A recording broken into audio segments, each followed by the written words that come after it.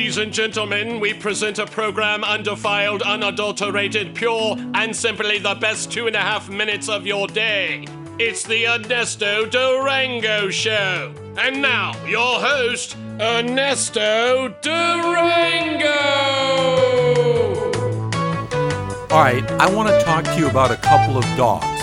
A couple of dogs that have long since met their great maker long ago.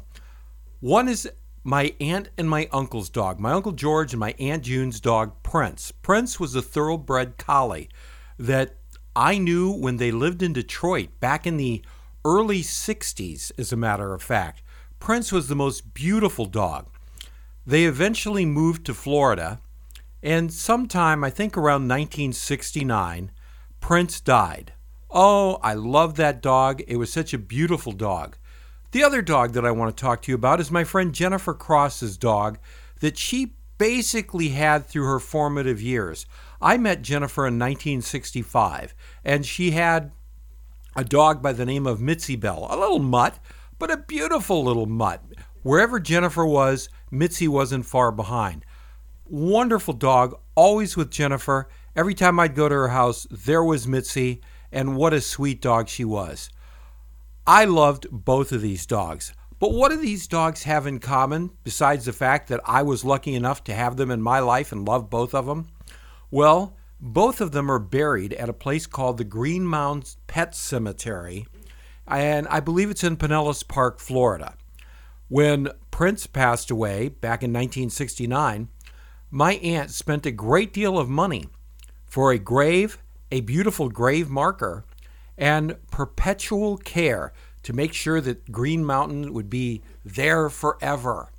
Same thing with Jennifer. When Mitzi passed on, she paid a great deal of money to have this taken care of forever. She had a gravestone made with a picture of Mitzi that I took, as a matter of fact.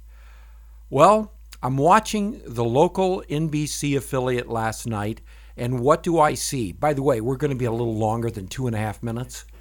But what I wanted to talk about was the Green Mounds Pet Cemetery, which was featured last night on the local NBC affiliate.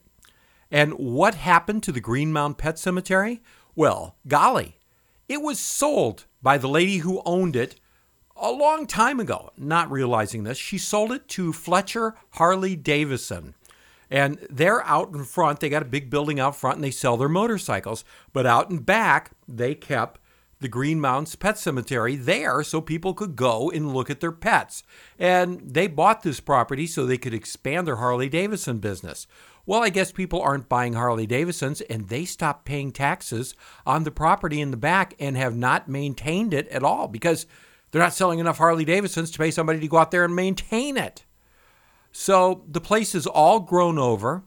And because nobody's paying taxes on it, and by the way, there's bums living in the mausoleum back there, homeless people, and because they're not paying taxes on it, it's going to be foreclosed on, and they're going to go in there with bulldozers and flatten the whole place out, and all of the people who paid good money to bury their pets there and paid for perpetual care are poop out of luck.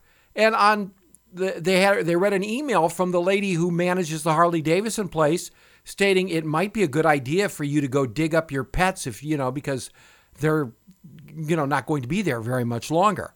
Well, what in the hell is that? Have you ever heard of anything so dastardly in all your life? I mean, I'm really pissed off about that. I don't have any pets there, but I have 2 pets there that I love. My uncle's dog and Jennifer's dog. So tomorrow, Jennifer and I are going out there with a battery-operated weed eater, and we're going to attempt to find Mitzi Bell's grave. And we're not going to dig Mitzi up. I mean, that'd be weird. But we are going to remove her headstone so Jennifer can take it home. And while we're there, I'm going to look and see. I don't think I'll be able to find it, but I'm going to look and see if I can find Prince's gravestone. And if we do, I'm going to bring that home and put it in the backyard. I just can't believe that people can be so heartless. But guess what? Pet cemeteries, I found out, are not regulated by anybody. They could at any time go back there, dig up all of the pets, and build something back there. There's absolutely no protection and no regulation. Remember that if you should decide to send your pet to a pet cemetery when it's all over for them. This is very cruel. For Ernesto Durango, I'm a very pissed off Michael Gross.